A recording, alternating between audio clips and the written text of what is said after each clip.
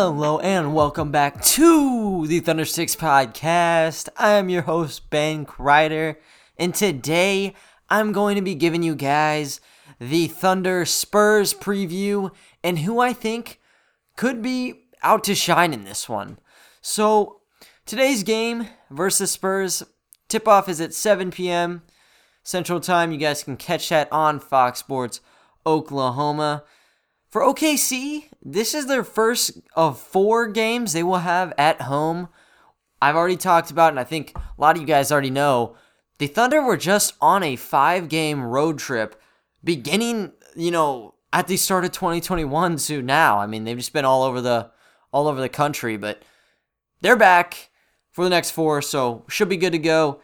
In those 5 games we had in the road, we went 4-1. So we went from sitting at a measly, 1-3 to 5-4, and we're tied for 6th in the West right now. While the San Antonio Spurs, they're literally right behind the Thunder in the standings right now. They are, I guess since there's a gigantic tie going on, 3-way tie for 6, so 6, 7, and 8 all have the 5-4 record. They're right outside them. They're at the 9th seed with their 5-5 record, so they're kind of on the hunt right now, and beating us would actually move them up into the playoff standings because, just due to how those things tend to work, the head-to-heads, they get the advantage. So whoever wins this one, they're going to be a lot higher in the standings. For the Spurs, there will be, and then for us, we're going to stay up in the standings. So it'll be an interesting one to watch. I think comparing resumes, though, when we're looking at the bodies of work for both teams, the Spurs, they kind of have more of these key wins, and I know saying stuff like strength of schedule is kind of really stupid. Talk about it all the time, like college football, this team needs to be in because look at their strength of schedule, or, March Madness. Everyone's always talking about strength of schedule when you're filling in your last 4 in and your last 4 out. Kind of always goes down to some of these tiny stats like this, but I do think it is important in times like these. Early on, the Spurs, they've already beaten the Clippers, the Lakers, and the Raptors. Raptors aren't doing that hot, so you can take that one as you would like to. I think the Raptors are a pretty quality team when you look at the roster, however. For the Thunder, our 5 wins really have not been against very prestigious teams at all. Our best win of the season was probably our last one, where we faced the undermanned Brooklyn Nets. They didn't have KD. I'd say the Pelicans and the Magic were also some solid wins we had there. Knicks and the Charlotte Hornets, I think they're kind of in the bottom there. So we have not really gotten that key win against one of these dominant teams in the NBA yet, but we haven't gotten the chance. So you really can't base it off of this kind of stuff yet because we've never had a shot at one of these great teams thus far. I wouldn't consider the Spurs one of those kinds of teams. I do think it's kind of going to be a good test for us, though. Anyways, going into the injuries for both sides in this game, the Thunder, Ty Jerome is still out, and happy anniversary to him. This is officially the 1-month anniversary of him being on the coach's injury report. I think the first game, actually, the preseason game we played against the Spurs, was on December the 12th. This game's being played on January the 12th, so exactly 1 month since we played the Spurs between these two, and exactly 1 month with Jerome listed as out. So congrats to him, I guess. Speedy recovery. Hope that left ankle sprain clears up there. And then we got Trevor Ariza. Don't really think I'm going to be talking about him on the injury reports after this podcast because, let's be honest, the timetable here is kind of weird. I'll make sure to keep you posted if there's any news surrounding Trevor Ariza, but he's dealing with a personal matter. Thunder's in support of him. Everyone should be in support of him, so he's away from the team. I'll tell you guys if there's any kind of time he may be set to come back. But for the Spurs, they have 4 players out, and it starts with Quinndary Weatherspoon, Drew Eubanks, who's like a power forward center for the Spurs, Derek White, that's kind of a big hit, and then DeMar DeRozan, who is leading the Spurs in scoring right now. He's averaging 21 points. He's averaging 6 rebounds and 7 assists. So he's actually kind of balling out everywhere. Huge hit for this Spurs team. And then Devin Vassell, their pick from this year, he's questionable with a knee injury. So yet again, the Thunder are kind of facing a team that just has a ton of injuries all over the place, but specifically, their stars are hurt. Like Kyrie was hurt, quote unquote, he was hurt. I think there was like a personal reason. I honestly didn't ever look into it, but I don't think it was injury related. And then with DeMar DeRozan here, he's also out. We've kind of been catching a ton of breaks here, and we need to capitalize on all of them. I mean, you can even go as far back to Alec Burks when he wasn't with the Knicks. As crazy as it sounds, he was balling out, dropping 20 a game for them. So our past 3, we've just caught break after break. And, I mean, here's our time to improve on our record early, you know what I mean? So just going into the starters for both sides, OKC, we always got the same 5 out there pretty much. SGA, George Hill, Lou Dort, Bazley, and Horford.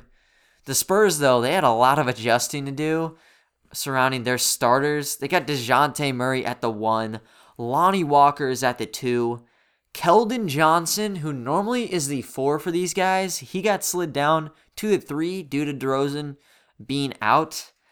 Then they got Trey Lyles in the starting lineup and LaMarcus Aldridge at the center spot. So I want to consider that almost evenly matched. I think the Spurs have a solid group there as well as us. So I think it's going to be kind of a nice contest to watch between the starters. I think with the way the Spurs currently are, though, with so many people out, including DeRozan, Derek White, and then you got a couple key role players off the bench for them just not being available, there's going to be a lot of potential breakout games for some of our young guys. And I kind of want to go into some of those players who I think could shine in this one. Before, I say the obvious, I'm just going to get the elephant out of the room. SGA, of course, you got to bring him up. I don't want to talk about him for 10 minutes every single time I do one of these, though, because I think it's pretty obvious he's our leader and he's always going to be dropping some consistent numbers for us. I'm just going to leave it at I don't expect SGA to have this terrible game. I think he's kind of found some sort of rhythm here. I mean, he dropped 29, I believe it was in the Knicks game, and then he followed it up with 31 against the Nets. I'm not saying he's dropping 31, but I do expect him to be kind of a leader all across the board for us, just doing SGA things per se. But I just want to go into some of the guys that aren't always that consistent, if you know what I mean. And starting things off, I'm going to go with Darius Bazley.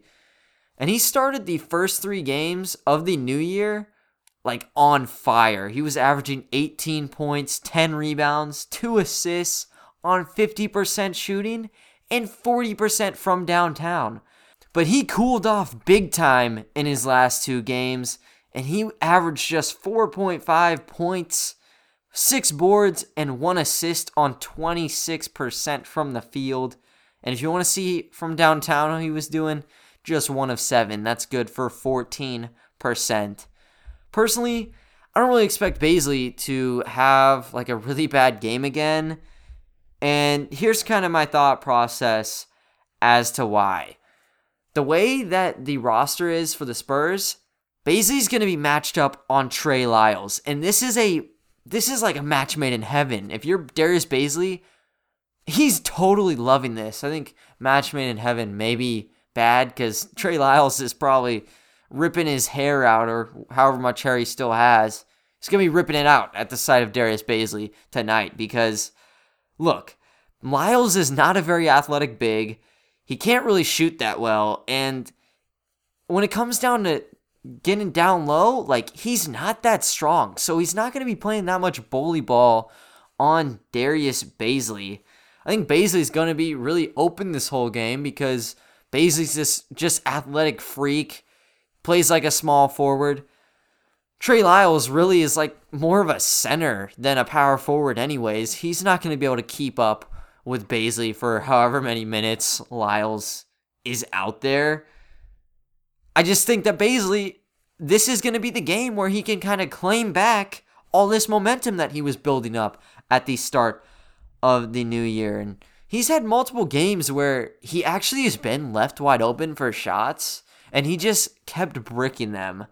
And some of those games that kind of point, I was kind of thinking of those. It's against the Magic, the Knicks, and the Nets. But his matchups in those were Aaron Gordon, Julius Randle, and KD. I don't expect Trey Lyles to be that sort of guy, if you know what I'm saying. Trey Lyles is definitely not in that upper echelon of power forwards, I'd say. Dude shot 1 for 9 in the preseason game we played against them last month. And he had his first start on Sunday because that's when the injury bug going around their squad. He only dropped 5 and 10 in 35 minutes. And here's the deal. His role, I'm going to make this obvious. I'm going to put that out there. He's not really an offensive player. So 5 and 10's not bad. And on defense, I think he only had 1 foul. However, this guy was playing defense on Ed Davis most of the game. Ed Davis and Darius Bazley are completely different players, dude. Ed Davis is just sitting out at the mid-range all game. I might be able to play defense on Ed Davis. I can't play defense on Darius Bazley. He'd probably run around me, do some 360 dunks. He's going insane. Could Bazley be doing 360 dunks on Trey Lyles? Highly doubt it, but it's possible. I think Bazley will just be able to find his way around him. And when you're looking off the bench, they really don't have many other backups. Maybe Jakob Poeltl. But it's kind of the same thing with him where he's way too slow to keep up with Bazley. And you got Rudy Gay, who honestly probably will be playing a ton on Bazley. I don't think Rudy Gay, I think he's kind of lost a step when it comes to his speed. I think I'd rather, if I was Greg Popovich, I'd rather have Gay on Bazley than I'd have Trey Lyles on him, but I don't think that necessarily fills the gap up that much. Bazley is going to have an opportunity in this one, and he's kind of let those opportunities go to waste in a couple of games. I have a lot of praise and a lot of hope that this is the one that he kind of gets things going again, so look out for him. He's going to be in the mix probably this whole entire game. Second dude I want to talk about, Theo Maledon. And with him, he's kind of been a quiet guy through these 9 games with us. And it's not really on the scoring end he's quiet. He's been able to contribute passing the ball around. And he's looked good when he shoots. It just doesn't go in all that often. I want to go back to Maledon's kind of roots here. His first game that he played was a preseason matchup against the San Antonio Spurs, and in this one, he dropped 20 points. Obviously, things are much different because this is no preseason game. They're going to have their starters out for big minutes. I think Maledon played almost 30 in that one. But he's going to have, I think, a huge role. And the lineup for the Spurs really should not be that much different than the preseason one they rolled out due to all the injuries they're having to deal with. I think Patty Mills is going to be on Theo most of this game. And I'm just going to keep it real for a second. Patty Mills has been killing it this year. He's averaging 15 points a night. Maledon is good on defense, but I think Patty Mills could potentially go off.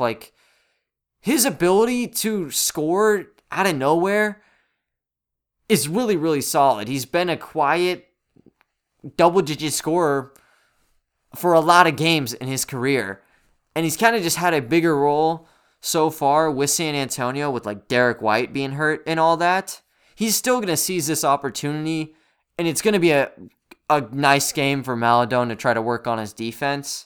I think it's going to be a nice game for Mills to work on his defense too, though. I don't think Mills is that great in the pick and roll defense, and Maledon is elite when it comes to the pick and roll offense. I think there's going to be a ton of high ball screens in this one, and I think Isaiah Roby likely will be playing a decent amount at the small ball center because Mike Muscala took that dirty shot to the ribs in the Knicks game. He didn't even play in the Nets game. He's probably cleared to play in this one. However, obviously, if he doesn't have to go on the court, like Mark Daigneault is totally fine with that. He'd rather just heal him all the way up for our next game. But I think Roby will be playing a lot, and the Spurs, like, not just Mills, but Jakob Poeltl as their backup center really just messes them up. And I talked about this with Bazley. Like, Poeltl's not fast at all. He's not going to be able to help you on these screens. And if he does, Roby's blazing by you. I'd rather have this Roby Maledon screen. Like, I want that all day, 24/7. If we get a matchup where it's really Roby and Maledon on Poeltl and Mills, it's going to be an easy 2 points because you're either going to have that wide open midi for Maledon or he's going to have a wide open pass to Roby. And you surround those guys with some shooters, you got a really, really solid bench unit that I think would crush these guys if I'm going to be completely honest. The next dude that I want to talk about is Hamidou Diallo. And it's not really like this huge, bold pick like maybe Maledon was. Because Diallo, let's just face it, he was our best player off the bench in our 5-game road trip. Dude was putting up 15.6 points, 5.2 rebounds, and 2 assists in just 22 minutes of play. And shooting-wise, he was putting in 64% of his shots. I actually think he's probably our greatest player off the bench in general. And I did a podcast on that yesterday, so if you want to listen to that, my take on that, I highly suggest it. I was with Nick in that one, so we had a good little debate there for, I'd say, around like 10-15 minutes. So good listen if you guys are into Diallo. But anyways, just keying in on this game with him, I don't really think anything's going to change with how he approaches things. The Spurs have zero shooting guard depth with DeMar DeRozan out. Lonnie Walker kind of was the guy off the bench that plugged minutes in at the 2 and the 3. Now with him being thrown into the limelight at the 2, you don't have anyone to fill the shooting guard. I think you'd have to slide up like Mills or I think it's like Trey Jones. I don't even think he's really going to play. Maybe he's a point guard, but I don't really think they have that true shooting guard off the bench that will be able to stop Diallo. I think likely what's going to happen is Diallo is going to have one of these Spurs starters on him at all times. DeJounte Murray, Lonnie Walker, and Keldon Johnson are all really, really good defenders. And as we all know, Diallo is a really, really good offensive player. So they're going to try to combat him there. I think all those 3 guys that I listed are going to be playing like 35 plus. So they may be a little bit tired, and Diallo is going to try to take advantage of that. Diallo draws a ton of attention in on the defense, allowing for some wide open passes, or if he wants to take the layups, get this, he's shooting 70.5% from inside 5 feet. So the insane production from down there is going to really just help us a ton in this one. Honestly, I don't expect Diallo to be going off for like 25 plus again, just due to Lonnie Walker and Keldon Johnson being great defenders. I think those 2 out of the 3 will probably be facing off on him most of this game. But Diallo definitely has not run out of gas in the tank. He will be putting up a ton of shots off the bench for us, and we'll see about the efficiency. I think he's set for another double-digit game, though. And for the Spurs, really, I'm worried about 2 guys, Lonnie Walker and Keldon Johnson. These guys right now are criminally underrated, so let me give you some stat lines on both of them. Keldon Johnson, through 10 games this year, has been averaging 13.1 points. He's leading the team with 7.4 rebounds, 2.5 assists, almost 1 block, and 1.2 steals in his games. And shooting-wise, he's hitting 44% of his shots from the field and 40% of his threes. So he's kind of getting it done everywhere. And then with Lonnie Walker, he's also averaging 13.1 points per game. What are the odds of that? 3.1 rebounds, almost 2 assists, and almost a block and a steal on 43% shooting and 40% from downtown. So, on the surface, you guys maybe like, these guys are only putting up 13 points a game. Why should we be that worried about them? They, in their respective positions, are some of the best perimeter defenders in their area. And the best part about them is they're really not locked to a certain position. So even though I said, in their position they're the best, they can play at multiple positions at a super high rate. Keldon Johnson is 6'6" and a 210-pound frame, but he has played big minutes, not just at the 3, but also at the 4 for the San Antonio Spurs. And Lonnie Walker's kind of the same. He's 6'5", 205. He's your 2 or your 3. So they can really counter anybody who gets hot in the 2 through 4 positions. And when I'm saying that, I'm talking about people like Hamidou Diallo, Darius Bazley, Lou Dort, and hell, maybe if Pokusevski gets hot, Keldon Johnson would get thrown on him. But we're going to be honest here, like, Poku, if he's hot, I don't even know how you're going to contest the guy. He's way too long. Anyways, that was just a random thought. The point with that is they're just some big-time defenders. And also, they can just score from anywhere. They are shooting at the 40% mark from 3 on a solid amount of attempts. I think they're shooting 3. I think Johnson's shooting around 3.5, and Lonnie Walker's around the 4 to 5 range. But yeah, they can hit it from downtown, and inside, they can get it done. Keldon Johnson is an athletic freak, and Lonnie Walker is the exact same. He has a 3-minute video on YouTube of him just dunking last year, and he really wasn't even playing that much for the Spurs. So the fact he had a tape like that for 3 minutes shows just how dominant he can be inside. And they can both just take over the game. These guys have been a tad bit inconsistent when it comes to scoring. That's why they're around that 13-point range. But it seems like one of them always seems to be on things when the other one is not. Keldon Johnson has had multiple 20-point games this season, and Lonnie Walker is coming off a 25-piece against the Timberwolves in their last game on Sunday. So I think they really have some firepower to them. I know on defense they 100% will. It's more about the offense there. And if they can get things going, this could be a real game for us. And I'll tell you this. I could tell you about LaMarcus Aldridge and DeJounte Murray because, sure, they're like the stars of the Spurs team.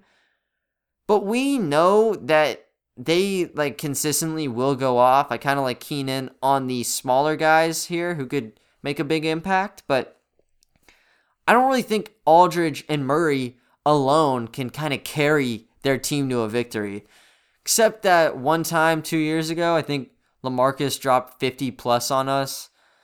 Hopefully that was just a one-time occurrence.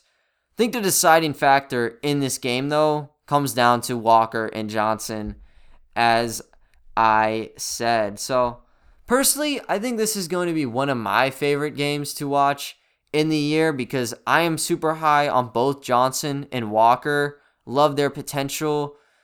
I think just seeing them up against our guys like Dort and Bazley in particular, even SGA and Diallo, it's going to be super fun to watch, and just seeing those guys collide is going to keep me glued to my television tonight. But I think that San Antonio is probably going to win this game just by a hair. LaMarcus Aldridge has always been an issue for us, and he's probably averaging like 45 points against the Thunder throughout his whole entire career.